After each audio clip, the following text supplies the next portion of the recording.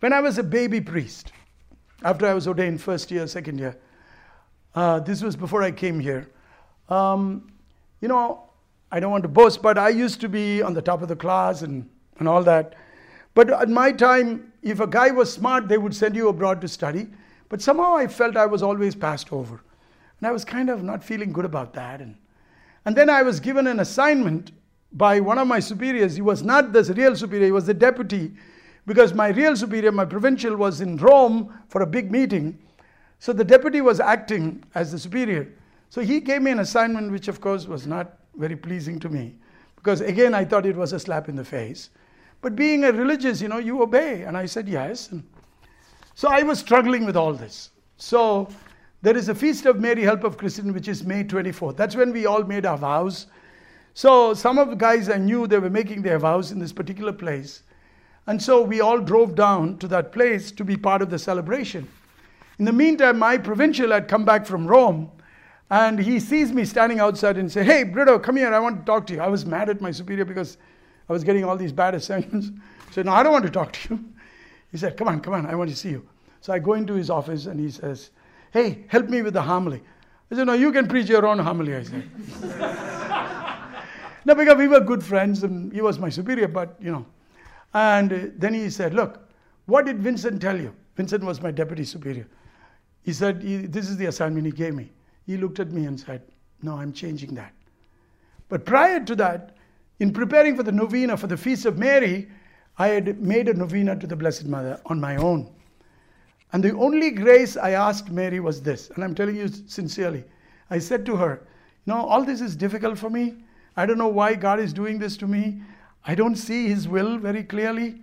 So I'm asking you, Mother, just give me the strength and the grace to accept the will of God just like you did. That's what I prayed for. And my superior looks at me and says, "What did Vincent say?" I said, "This is the assignment." He said, "No, I'm changing the assignment." Because when he was in that international meeting, there was a lot of discussion about the media. And they said, we as Salesians have not done a lot for the media, so we have to send people to be qualified. And my superior said he consulted some of the guys in my community, and they all mentioned me. Because the last time some guy came to study journalism was 15 years earlier. So they said, "You're going to America to study journalism." I came to Marquette. My life completely changed.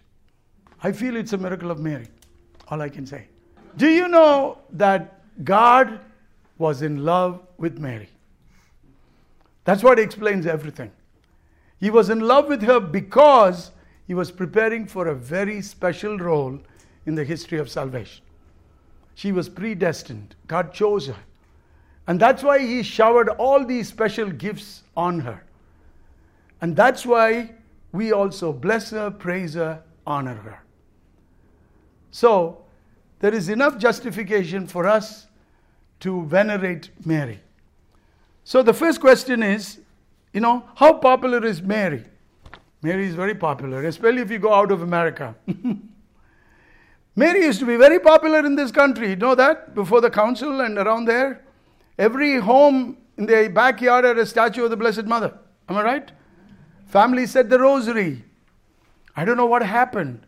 Why the priests here got rid of the devotion to the Blessed Mother. It didn't happen in other parts of the world. We grew up with all that. The popularity of Marian devotion, certain countries, Mary would look as if she is more important than even Jesus, which is not good. Like go to Mexico, Guadalupe. In a few days we're going to celebrate the Feast of Guadalupe. Before I came to Park Ridge, I used to be for a few years in Evanston. We had a small Hispanic community there, part of my parish. So we used to have Feast of Our Lady of Guadalupe. That was the first time I had an experience of that. Do you know what they do?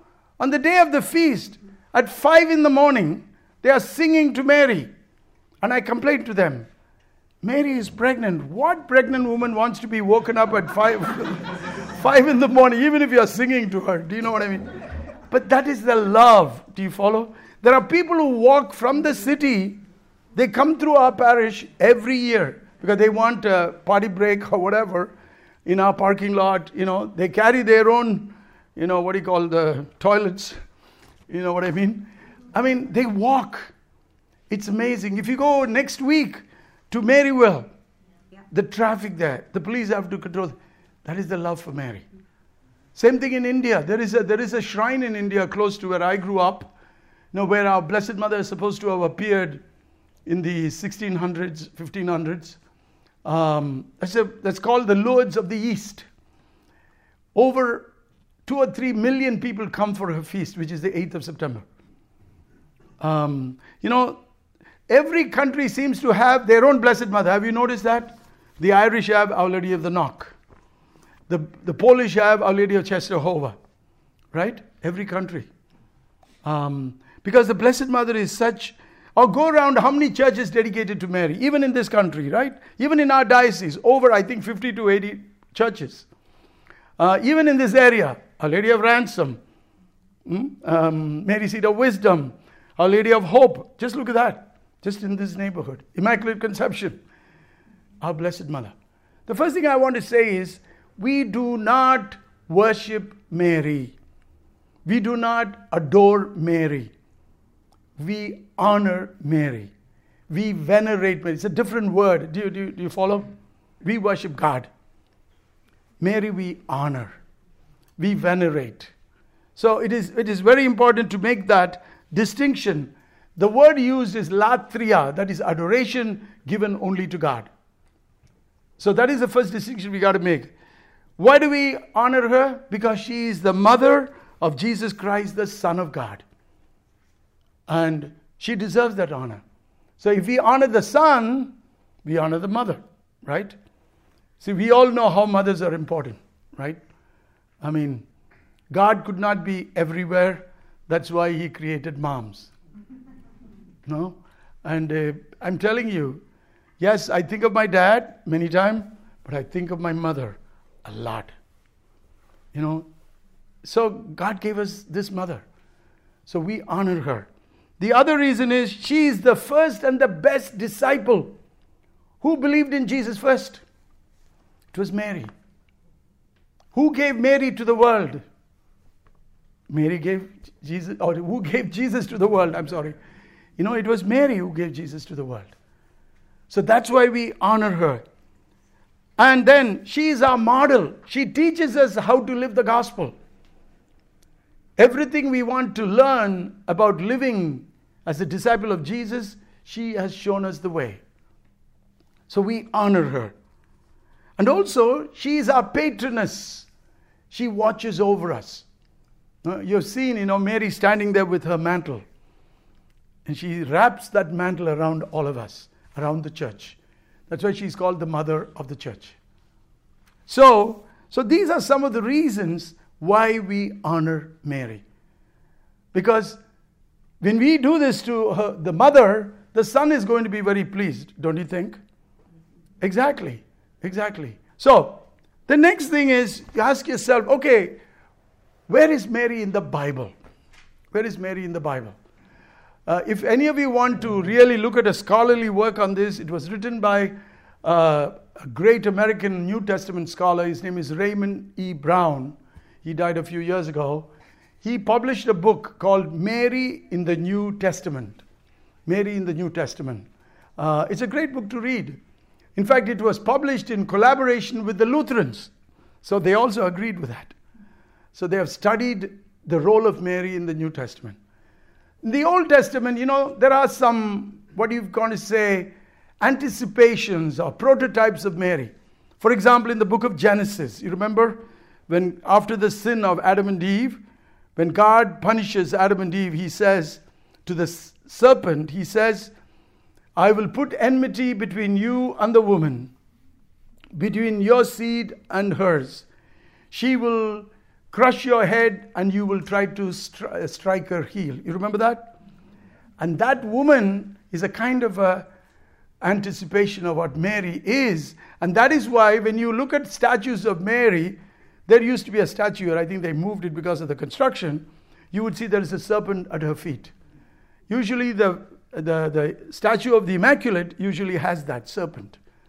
So, okay, but you get references in the New Testament. Now, unfortunately, most of the books of the New Testament do not talk about Mary, as you know.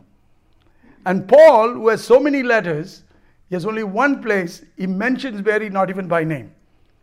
There's letter to the Galatians, chapter 4, verse 4, Paul will say, in the fullness of time, God sent his Son, born of a woman, born under the law, to free those who were under the law. So that is where there's a reference to Mary. But it is, indirectly, nothing more than that. Now, the other gospel is Matthew. But don't forget, for Matthew, the focus is not on Mary, it's on Joseph. So this year we'll be reading in Matthew. So in the Christmas time, all the stories will come from Matthew. And you will see there is annunciation to Joseph, not to Mary. So you will read about Mary, but not very directly in Matthew. But in Luke, you really get a beautiful picture of Mary. Luke is the Gospel of Mary. In fact, there is a tradition that Luke was very close to Mary, and that when he went on his missionary journeys, or when the apostles went, they brought a portrait of Mary painted by Luke to different parts of the world. In fact, in India, there is a tradition that Thomas, the apostle who came to India, he brought a portrait of Mary painted by Luke. I mean, there is a kind of a legend. So Luke is the one who portrays Mary beautifully. So he starts with the Annunciation, chapter 1 of Luke's Gospel. You remember that whole story. The angel coming to her, he says, the highly favored one, or full of grace. And how Mary, even though she struggles, and she asks, how can that be? Because I don't know man. But she's a woman of faith. She does not question the angel. Unlike Zechariah, who's in the previous story, the Annunciation to Zechariah about the birth of John the Baptist, he doesn't believe, whereas Mary, she believes. When the angel says, your cousin is pregnant, even in her old age, and the angel says, nothing is impossible for God. And she believes that. After the Annunciation, Mary goes on her visitation. Now, this January, some of us were in the Holy Land. When we went to the place called Ein Karim, which is supposed to be the visitation, boy, it was a steep hill we had to climb. Those of us who remember. Mary had to travel over rough roads in a caravan, probably on the back of a donkey. I don't think it would have been very comfortable for anybody, especially for a pregnant woman. But once she was filled with God, the automatic next thing she does is to go towards the neighbor. Instead of sitting there, said, okay, I'm going to have a party because I'm becoming the mother of God. She said, I'm going to serve my cousin who finds herself in an unusual place. In her old age, she is pregnant. That was Mary. And when she arrives there, what does Elizabeth say? How come the mother of my Lord comes to me? See, already the faith of Elizabeth recognizing who she is. And then she blesses Mary. She says, because blessed is she who believed what the Lord had said to her, that it will be fulfilled. So again, Mary's greatness is because of she believed. She believed in the word of God. And then, of course, in response to what Elizabeth says, Mary sings that beautiful canticle, the Magnificat. Now, if you know the Bible, you will see Luke probably in presenting this canticle, he was also using inspiration from a woman in the Old Testament. Her name was Hannah. You remember? Hannah was the mother of Samuel, one of the great leaders of the Old Testament of Israel. You know the story because Hannah was the wife of, what was his name? Elkanah. Anyway, and he had 2 wives. Do you follow? Those days, were they very smart having 2 wives? I don't know. Anyway, so the one wife had children, but this woman was barren. So it was a terrible thing for her because especially in the Old Testament, people thought it was a curse. You didn't have children. So she is distraught. She's in the temple praying in the morning, and the high priest, Eli, sees her and says, what's wrong with you? Are you drunk? She says, no, my Lord, I am distressed. And then the high priest tells her, next year when you come back, you will have a child. And she has Samuel. In gratitude to the gift of Samuel, she will sing this canticle, which is so similar to what Mary sings in the Magnificat. And Mary is considered a representative, what is called the Anavim. Anavim is a group of people in the Old Testament who remained faithful to God, but they were kind of the powerless, oppressed, poor, ordinary people. Mary speaks in their name. So if you look at the Magnificat, God turns everything upside down. Don't you notice that? He says, He sends the rich away empty. He fills the hungry with good things. So God turns everything around. So Mary is singing that, saying, this God who has done great things for me, He's bringing in a new era, a new time, because everything will be turned around. And that was the hope of Israel. And so Mary sings the Magnificat. And then, of course, the birth, the census, and just imagine what Mary would have felt. Any mother, you would want your baby to be born in a beautiful place. The Son of God is going to be born in a place where animals were sheltered. How she would have felt. But again, the faith of Mary to say, this is all part of God's plan. How hard it is for all of us to recognize that. This is part of God's plan. And then the presentation, when Mary brings Jesus into the temple to present him. You remember Simeon, who looks at her and tells her, your soul a sword shall pierce. That is the mother of sorrows. She is supposed to bear a lot of sorrow. And think about that. There was a lot of sorrow in her life. Because she said yes to God. And that yes cost her a lot. And then the life in Nazareth. Very simple life of a housewife. She was doing the ordinary things all of you do, all of us do, right? Drawing water from the well. You don't draw water from the well. But in those days, that's what they had to do. Cooking for Jesus and Joseph. Knitting, whatever she did. That's why I love the stained glass window in our Holy Family Chapel. It shows the Holy Family at home. The workshop, whatever. So Mary lived the life of an ordinary person. Isn't that interesting? She never did any of the great things we associate with all these, big stars in our times. Taylor Swift, is the artist of the decade and nothing. She was just a humble woman who did her job quietly, with no recognition. And that is the hidden life of Mary in Nazareth. And then, of course, you meet her, of course, at the cross. So Luke presents Mary in a very positive light to tell us that she is the first disciple, the best disciple. The other gospel is John. John has two stories which speak about Mary. One is wedding feast of Cana. You remember that? Chapter 2, verse 1 to 11. This is the only story where Jesus goes to a wedding.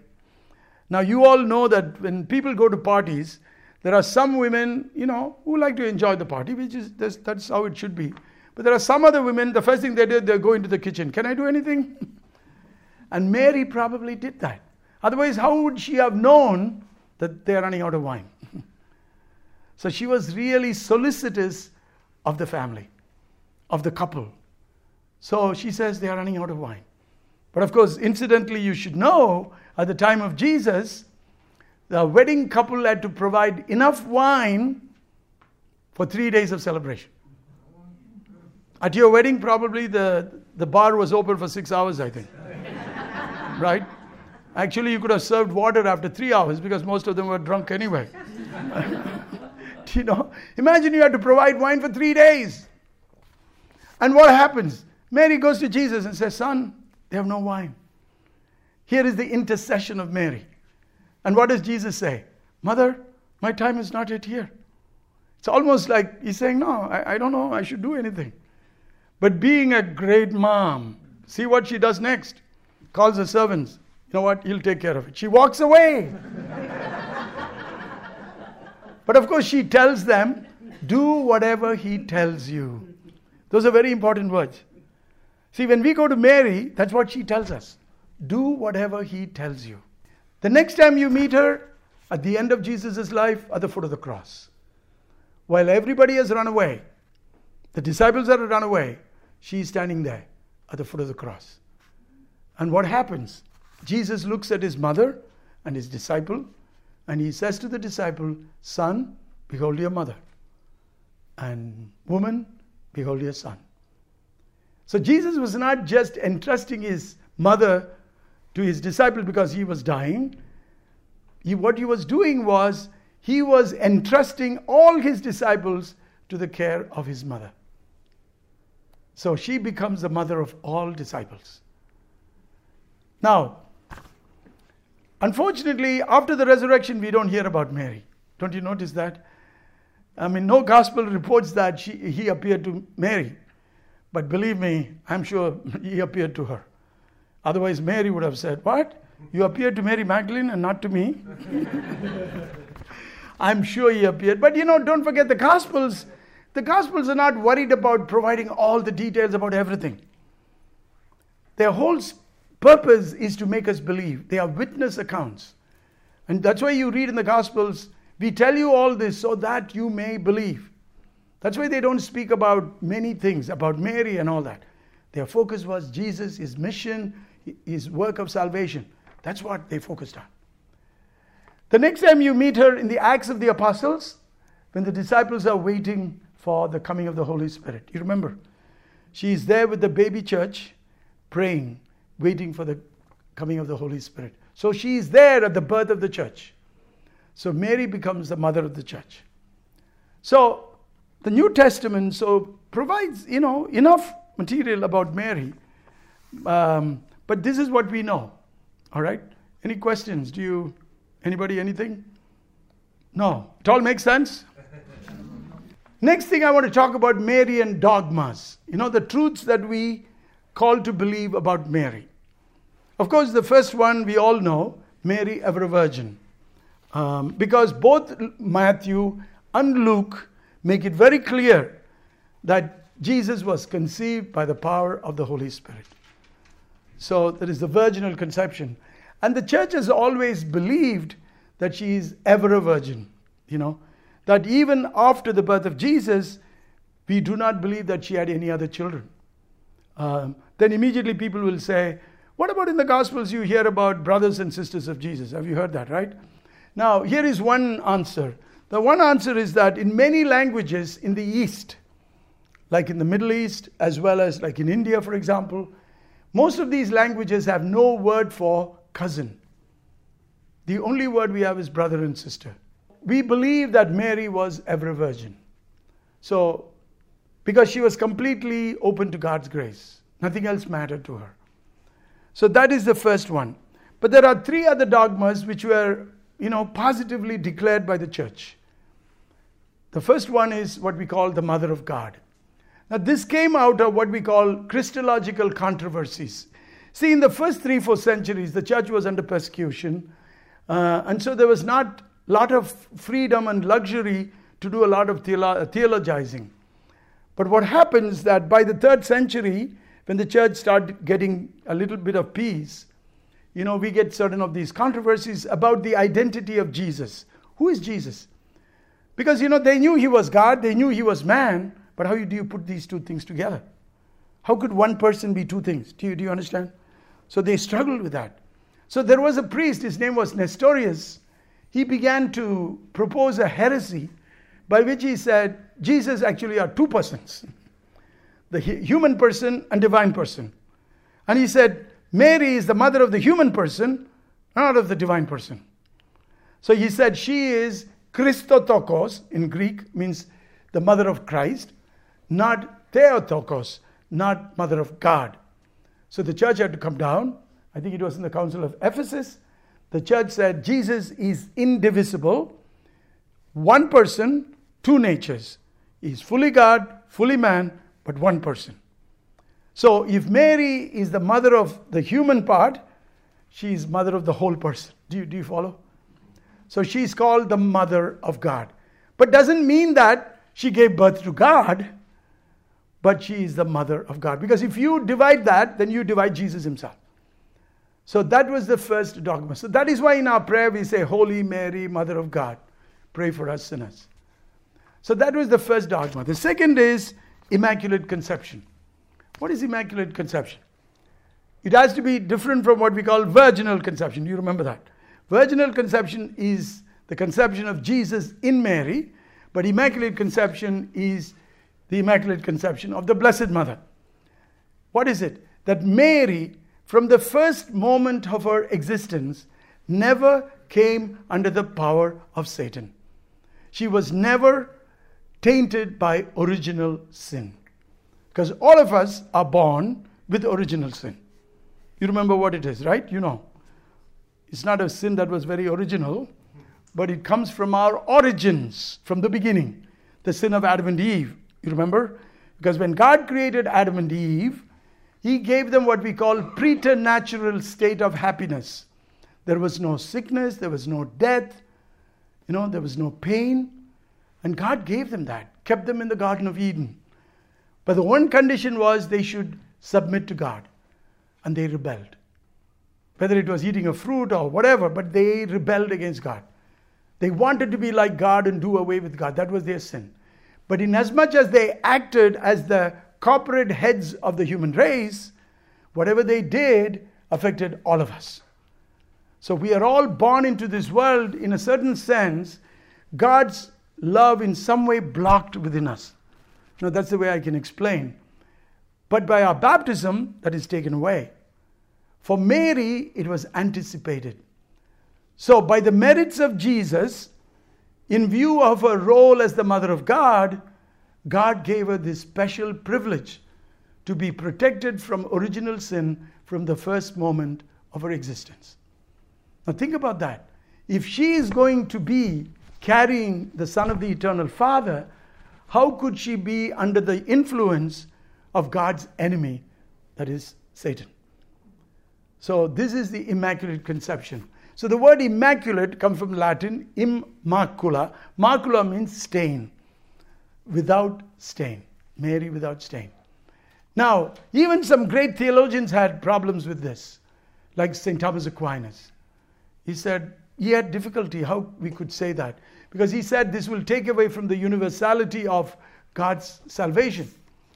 Because all of us are saved by the redeeming work of Jesus. But then there was a Franciscan, his name was Duns Scotus. He explained this in a very creative way. He said there are two ways of saving somebody. You can save someone after they have fallen into the lake. You can jump in and save them. Or you can prevent them from falling into the lake. And so what God did with Mary was that He prevented her from falling under the influence of original sin.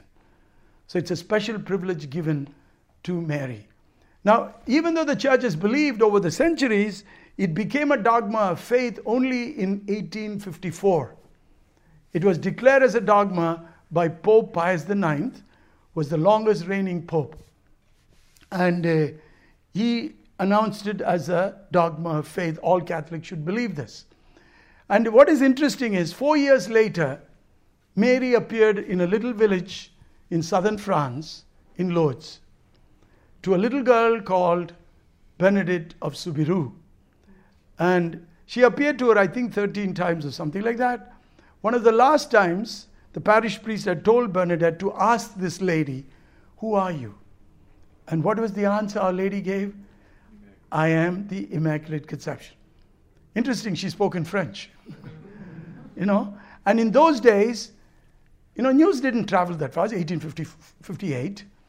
So for an unlettered, uneducated girl, she didn't know what it was. She had to go and tell the parish priest. The parish priest understood it was Mary. So if you go to Lourdes even today, there is a grotto and there is a statue of Mary. And the statue was made, according to the description given by Bernadette. And you will see Mary, with a rosary in hand and in a blue dress with white and all that, with the stars around her crown. So Mary is the Immaculate Conception. And it is written over her head, "I am the Immaculate Conception." in French, I think, or in Latin. So that was the other dogma. The third dogma was Assumption of our Blessed Mother. Assumption of our Blessed Mother. What is the dogma? The dogma is basically that Mary's body did not corrupt, just like our bodies will. So what happens to us at the end of time, for Mary, God gave it to her before. Because her body could not corrupt. Because she had given flesh to the Son of God. So because God had chosen her for this special vocation, God was rewarding her. So that is the dogma of Assumption. Again, the church has believed in this even in the earliest times. In fact, there is a Christian community in southern India, in the West Coast. They claim that their church was established by Thomas the Apostle in the 1st century. And they go back to the 1st century. And in their community, they celebrated the Feast of the Assumption already in those days. In fact, they observed a fast to prepare for the Feast of the Assumption. So there was this faith. But the church never declared it as a dogma until 1950. On 1st of November, Pope Pius XII, after consulting all the bishops of the world, he declared that to be a dogma of faith. Now, a few Marian devotions. Some of them you know. Number 1, Angelus. The angel of the Lord declared to Mary. You remember the days we used to say that? 3 times a day. And the church bells would ring. Our church bell rings at noon. And at 6, I think. Do we ring? 3 o'clock we ring. I don't know, 6 o'clock. I got to find out. Noon we ring, I know for sure. At 8 in the morning we ring to call people to church for Mass. 3 in the afternoon we ring. I don't know why we ring at 3 o'clock. Maybe we should ring at 6 o'clock. I don't know if the neighbors would complain. But you know what I mean? But Angelus, we prayed. Again, celebrating the mystery of the Incarnation. It says, Angel of the Lord declared to Mary, and she conceived by the Holy Spirit. Behold the handmaid of the Lord, be it done unto me according to your word. And the word was made flesh and dwelt among us. So that's the prayer. So Angelus. Second, the litany. Litany to the Blessed Mother. See, when I was a child at home, every day we would kneel for night prayer. Every day. And my brothers would try to find some excuse to run out to do an errand.